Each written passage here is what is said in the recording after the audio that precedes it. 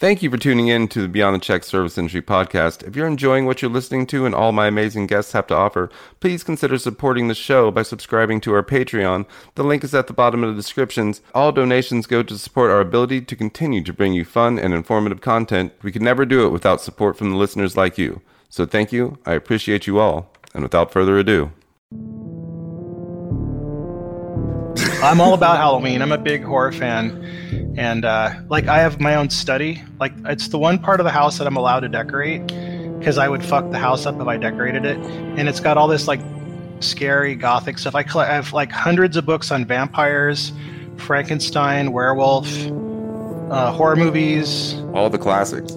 Yeah, horror writers. I'm a big H.P. Lovecraft collector, so I have a whole shelf of his stuff. Ray Bradbury, everybody. I'm a huge horror fan, nerd. I have books on all these weird subjects, bizarre subjects.